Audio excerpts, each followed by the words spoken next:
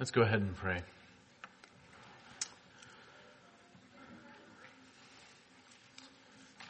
Our Heavenly Father, give us absolute satisfaction and delight in you. That when you come and call us to forsake everything, you come to us with open hands that are not clinching on to the things of this world, nor the pride of our own hearts, but God, that we would give it all for your sake and for the glory of your Son. And this is not an endeavor that we can do, nor would we even want to do in and of ourselves, but God, this is the fruit of your Spirit working through your word. So now, God, we ask that you would work through your word to conform us from one degree to the next into the image of your glorious Son. We pray this in your Son's name. Amen.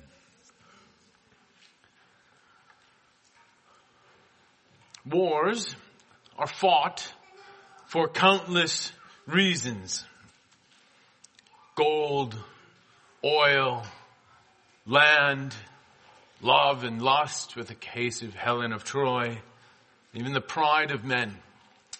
But there's only one war, one, in all of human history that's been fought over a man's ear. The war, aptly named, the War of Jenkins' Ear. So here's the story.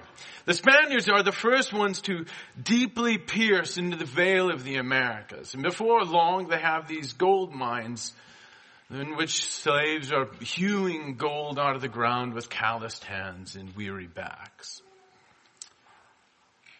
Queen Elizabeth I doesn't like these heavy laden ships filled with gold making their way back to Spain. So she says, pirates, have at it with complete immunity. If you want to go after these Spanish ships, go after them. So for the next 150 years or so, there's a ton of skirmishes going off on the shores of the Americas between these English ships and these Spanish ships heavy laden with gold. So a Spanish admiral comes aboard of a Robert Jenkins ship, who's a merchant, and they're looking for contraband, and one thing happens and another thing happens, and before you know it, the swords are drawn and Jenkins' ear is cut off. He has the wit about him to put this ear into a jug of whiskey, and Robert Jenkins, who was a sailor, a man who was never accused or had his character besmirched with an accusation of sobriety nor truthfulness, makes his way back to England with his ear in this jug of whiskey, goes into the House of Commons, slams it down in front of the members of Parliament and says, "This is unacceptable." You get a bunch of hurrums, and before you know it, the war drums are beating, and Jenkins' ear is enough to set off yet another war. And at some point, you have to ask yourself, is it worth it? Is it worth it? Hundreds of ships are now at the bottom of the sea. Tens of thousands of men gave their lives for this war. Is it worth it for England to give so much up? Likely not. But you see, in our text, we have to wrestle with this same question. Is it worth it or is it not? At what point in our lives or in the Christian life is it worth it? How much can you give up for the sake of Christ and not get burned? You don't want to be a fool. You want to hedge your bets a little bit. You don't want to put in more than you're going to get out, right? But what if your action to forsake everything wasn't so that you could acquire more, but it was because you already have everything? And this is what our text brings us to today. It's the main thing Paul is driving at here, is that you were to gain Christ. Gain Christ and be found in Him. So, the natural flow of this is that you see him losing everything, gaining Christ and being found in Him. And then he talks about the resurrection. So Paul's main thrust here is that we would gain Christ.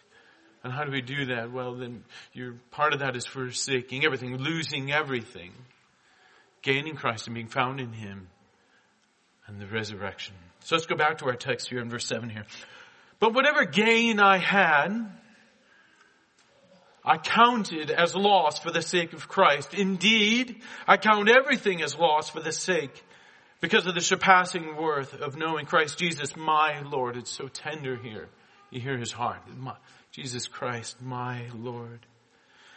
For his sake, I have suffered the loss of all things and count them as rubbish, in order that I may gain Christ. So here's our friend Paul, who seemingly he had it all. He was born into the right family. He was gifted by God. But you see that happen quite a bit. But the men aren't driven. But even Paul himself. Now he has this perfect circumstance, but he has this inner drive to do it. There's nothing beyond his grasp. And what begins to happen when you have this is that the pride of the world begins to come over the buttressed walls of the church, and then we begin to become prideful in and of ourselves. And before long, you see in your own heart and in your own church what is happening in Philippi. So Paul encourages them in these earlier verses here. In verse 2, he encourages them. Don't shipwreck your faith. You're going to see these other men prideful about what they have or prideful about what they do. He says in verse 2, look out for the dogs, look out for the evildoers, look out for those who mutilate the flesh, saying you must be circumcised. For we are the circumcision who worship by the Spirit of God and glory in Christ and put no confidence in the flesh. Though I myself have reason for confidence in the flesh also. If anyone thinks he has a reason for confidence, I have more. So Paul's saying, okay, don't do this. But you want to play that game? I can play the game. You want to play it? Sure. Circumcised on the 8th day. Of the people of Israel, the tribe of Benjamin, tribe of the first king. A Hebrew of Hebrews. So when you think of the epitome of our people, of God's people, you would think of me, a Hebrew of Hebrews. As to the law, a Pharisee. Maybe you could recite the Shema, but I can interpret the Shema. As to zeal, a persecutor of the church. It was natural for me, my love of my people, that I would persecute the church to keep it pure. As to righteousness under the law, I was blameless. There's a lot of religious hypocrites out there, Paul would say, but I wasn't one of them, even behind the scenes. I was blameless. So everything that you wanted, I had. Let me tell you what I think of it. It's worthless. It's absolutely worthless. But whatever gain I had, verse 7, whatever gain I had, I counted as loss for the sake of Christ. He's like a wise parent who shares his own failures with their children so that they might not repeat the same mistakes. Learn from my past. Look at the text here. Whatever gain I had, he's saying, I thought it would be beneficial for me. I thought it would help in my standing with God. All of these righteous things, all of these markers, these spiritual markers that I could have, I thought they would help me on. I thought they would make me pleasing in the sight of God. But now I realize the only thing that is pleasing in the sight of God is His Son. So I can stand over here in my own righteousness, and that's our temptation and our pride, is to come over here and stand in the righteousness of ourselves. But in doing so, we're separated from the only one in whom God is pleased, and that is in His Son. So then all of these things, I consider them to be, now I look at it and I see that it's a loss. But previously, I thought it was an advantage. Look at me. You would hear me praying in the streets. You thought it was great. I was a persecutor of the church. Little mothers would tell their children to be like me, be zealous like Paul, dare to be like a Paul. But now it's just a loss. It was actually in the way of me seeing all of the beauty and all of the glory and all this intimate love and faith and complete dependence in Christ. It was in the way. I thought it was advantageous, but it was holding me back. But you have to ask yourselves, what is holding you back? What do you think could be advantageous when you look and you think it could help and you're standing with God or you're standing in the world, but now when you really look at it and you see, oh, this is holding me back. The painful thing is that you've probably been striving after it for years and years and years. You obtain this position and now you realize it consumes my life. Or you've climbed the ladder and you now realize the money that you certainly would have, sacrificed your own children to obtain is not only not pleasing, it makes you feel it's distasteful, actually. But you can't get rid of it because you have so much invested into it. So you're caught. So you keep going, you keep going, you keep going. What Paul is calling us to do through the Holy Spirit here is to just go, it's a loss. I don't want it to encumber me anymore in my pursuit of Christ. Maybe it's a relationship, whatever it might be. Don't be afraid to just sever it off. It's like a ship that has her sails filled with wind, but it's being held back by this anchor. You just have to cut it off.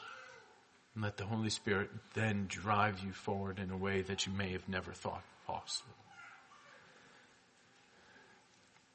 So it's a loss then. And then he almost catches himself here. And then he goes on in verse 8. Indeed, I count everything as a loss because of the surpassing worth of knowing Christ Jesus my Lord. It's not, it's not just this religious stuff. Let me think about it. Indeed, it's everything. Incredibly emphatic here in the language.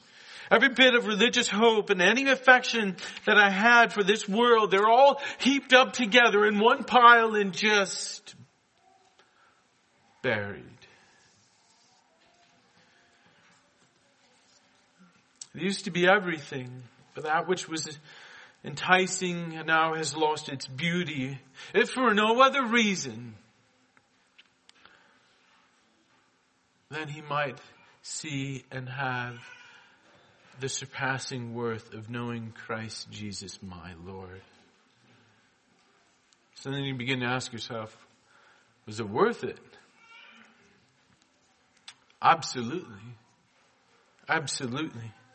But when you see Christ, or when you are seen by Him, the inner struggle is where you think it might be this prolonged debate. Should I do it? Should I not? Should I sever it off or not? What should I do? When your eyes behold Christ, this inner struggle just goes away. For there's nothing else that I want. There's nothing else that I need. Everything else can go away. It can be counted as a loss, and that is perfectly fine because of the surpassing worth of knowing Christ Jesus my Lord. So Paul, again, he doesn't see it as a matter of giving everything up so much as to realizing he already has it. He has everything that he could ever want in Christ.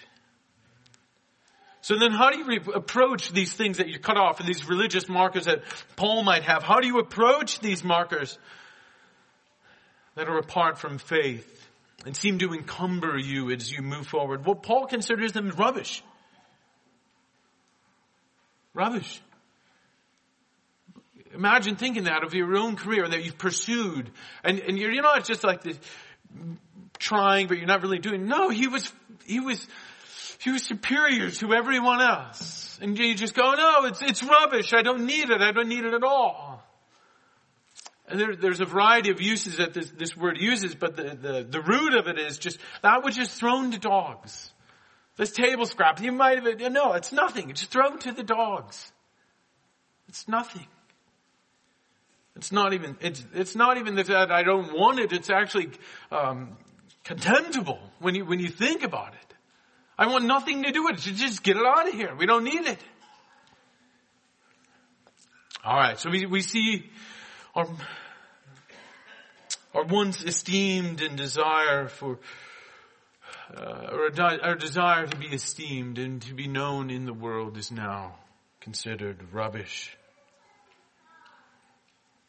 And Paul is pleading with them to follow his own example, to gain the life of Christ and be found in him. So what Paul is not saying is just try harder, push this stuff aside, try harder and push it aside. What he's saying is no, gain Christ and be found in him. Gain Christ and be found in him. So let's go back to our verses here. Let's pick it up halfway through 8 here. For his sake, I've suffered the loss of all things and count them as rubbish, in order that I might gain Christ and be found in him. Not having a righteousness of my own that comes from the law, but that which comes through faith in Christ, the righteousness from God that depends on faith. This is the beautiful part. Again, we're not, men and women are not a bunch of ascetics that deprive themselves of pleasure and thinking that abasement is this way of becoming more and more holy. We suffer the loss of all things so that, in order that I may gain Christ. I mean, think about it. Think about it in this way and put a little perspective on it here. True satisfaction in what we are actually craving in these things of the world is only truly found in Christ anyways. So your desire for intimacy, and you're lonely. And so what do? Well, you go from relationship to relationship. But you know only true intimacy can be found in Christ. To be fully known and to be fully loved by him. Or you want the applause of others. Right? So you climb the corporate ladder and you forsake everything to do it. Why? So other people below you can think, well, how great you are. Or you just take a bunch of pictures of yourself, drinking coffee or sitting down or driving or eating, you know. And then you put it out there on the socials, and then what are you doing? Well, you're doing it so you can get the applause of men. That's what you're doing. But true approval can only be found in Christ. When you know, I am a true son or daughter of the living God, and I'm a fellow heir with Christ. So you want approval? Of course you do. Turn to Christ. Or we turn to alcohol and drugs, because what we want to do, we want to change the perspective in which we see the world and how we understand it, and to then get rid of the anxiety. But if you want to see the world properly and to get rid of the anxiety, you don't numb your senses. You fill them with the grandeur of Christ. That's what you do. So this is the beauty of what's going on and how God has orchestrated all of this.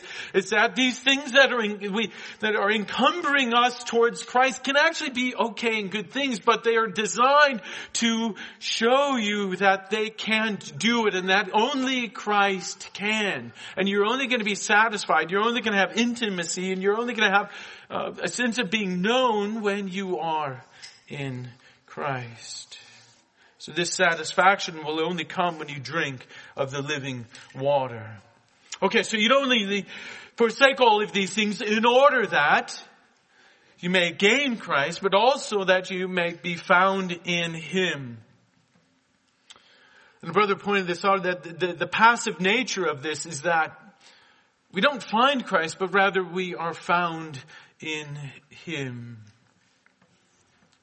Kind of admittedly, it seems a little obscure, but what does it actually mean here is that you have nothing in and of yourself. That Christ is a sacred head and we are just members of his body, that we are the living branch and He is the true vine, that we are united with Him. How does this happen then? Well, Paul says, not having a righteousness of my own that comes from the law. And remember, this is our temptation. This is our temptation. Well, I was circumcised. I was born of the people of Israel, the Hebrew of Hebrews. As to the law, I was a Pharisee. As to the zeal, I was a persecutor of the church. Oh, I grew up going to church. Don't you know that? I grew up going to church. I've prayed the prayer 1,000 times. Every time at camp, of course. First one in line, yes. That's what we look at. But it's not upon that, but rather a righteousness from God that depends on faith. This is righteousness, our right standing with God, rather to be the way you were created to be holy and blameless in His sight. So then our righteousness is not dependent upon who we are or what we do, but only upon what Christ has done when you are in Him and found in Him.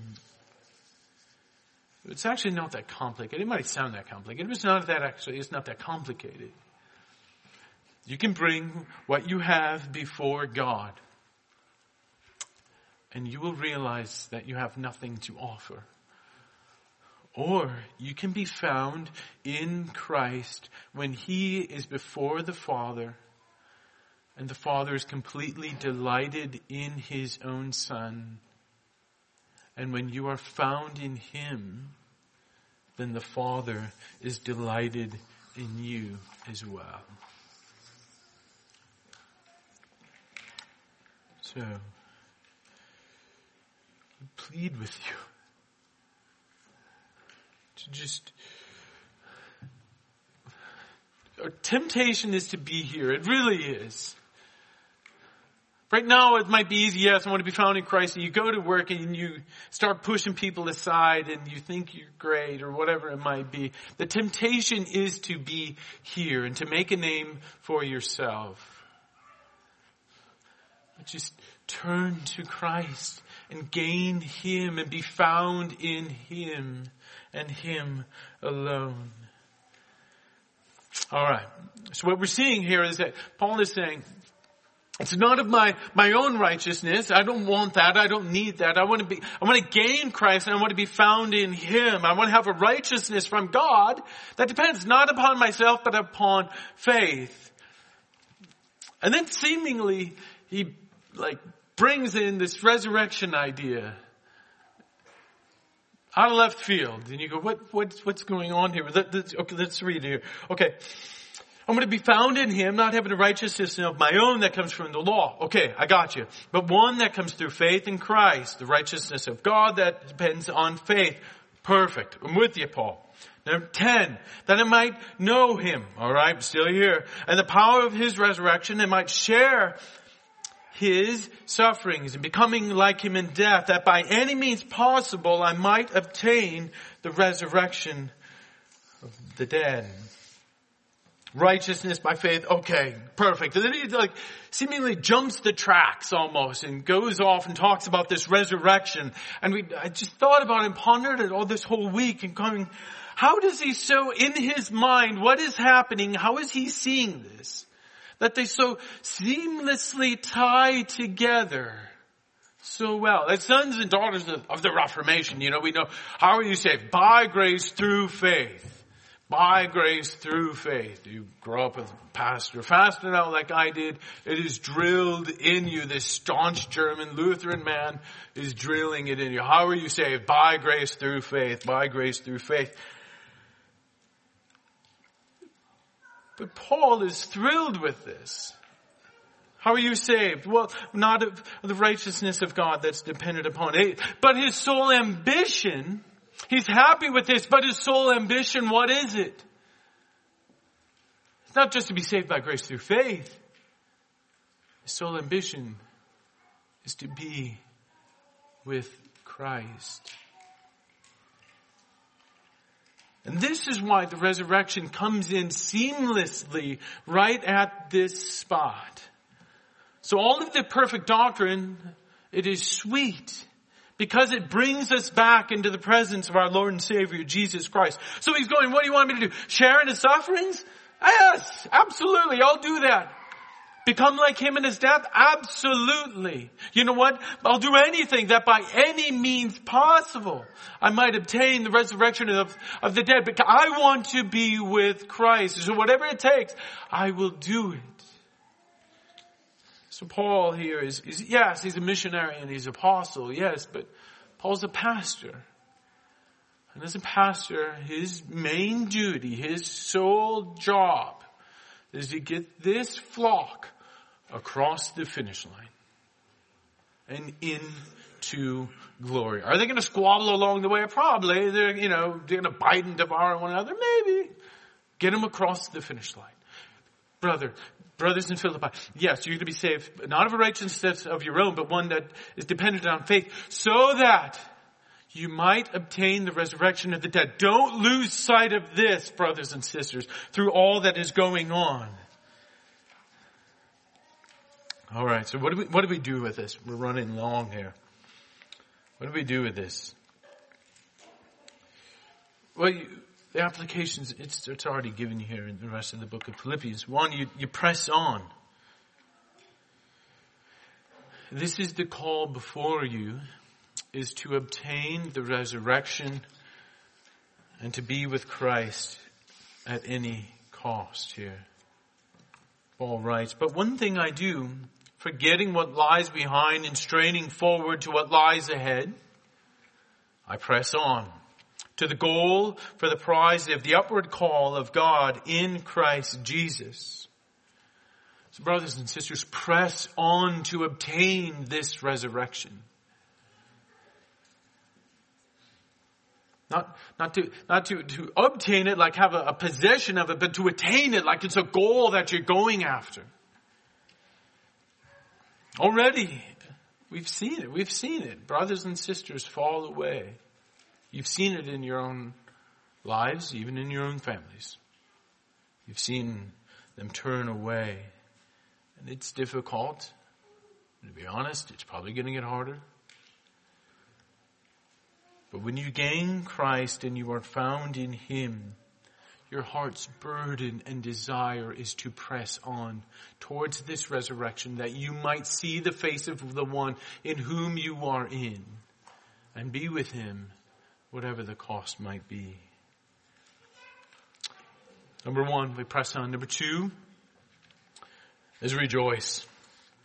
The heart that gains Christ and is found in Him is the heart that rejoices. Now, admittedly, many of you know, I'm horrible at this. Absolutely horrible. You don't have to laugh out loud, but thanks. So when you consider, think about this. When you consider the sin and the mire and the muck that you were pulled out of, and to the glory that is awaiting you when you gain Christ and when you are found in Him, the natural overflow of your heart is that you are going to be rejoicing and rejoicing in the Lord, even in your worst day possible. What are you? Well, you're one day closer to glory. That's a good day. So rejoice. Rejoice in the Lord always. I will say it again. Rejoice. All right. So we press on. Knowing that we have gained Christ and we are found in Him, we press on towards this resurrection. Number two, rejoice along the way. Every moment, every day, through every circumstance, you are that much closer to eternal glory and being with God. Number three, live out this resurrection. Live it out now. For the same Spirit that will carry you into glory is now dwelling within you, provided you are in Christ. Therefore you are able to, not perfectly while we're still in the flesh, not perfectly, but you are still able to live out this future glory. Which is why Paul is calling them, finally, brothers, whatever is true, whatever is honorable, whatever is just, whatever is pure, whatever is lovely, whatever is commendable. If there is anything excellent, if there's anything worthy of praise, think about these things and live them out. For you have this resurrection awaiting you. So brothers and sisters, whatever is in your life that is encumbering you and holding you back from Christ, give it up that you may gain Christ and be found in Him. And that by any means necessary, you may obtain the resurrection of the dead. Let us pray. Let us pray.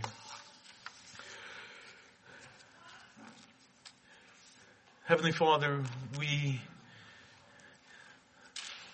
delight to gain Christ and to be found in your Son, not having a righteousness of our own that is dependent upon our own standards or even the law, whatever it might be. But God, let us delight in the righteousness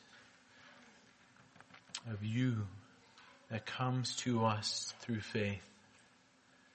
God, let us live this out. Let us come to you and feast as we are gain your Son and we are in your Son. Let us feast now spiritually upon your Son as we turn to the table, God. And keep us until the day that we will see you face to face, God. That by any means possible, God, we might obtain the resurrection of the dead. Amen. Amen.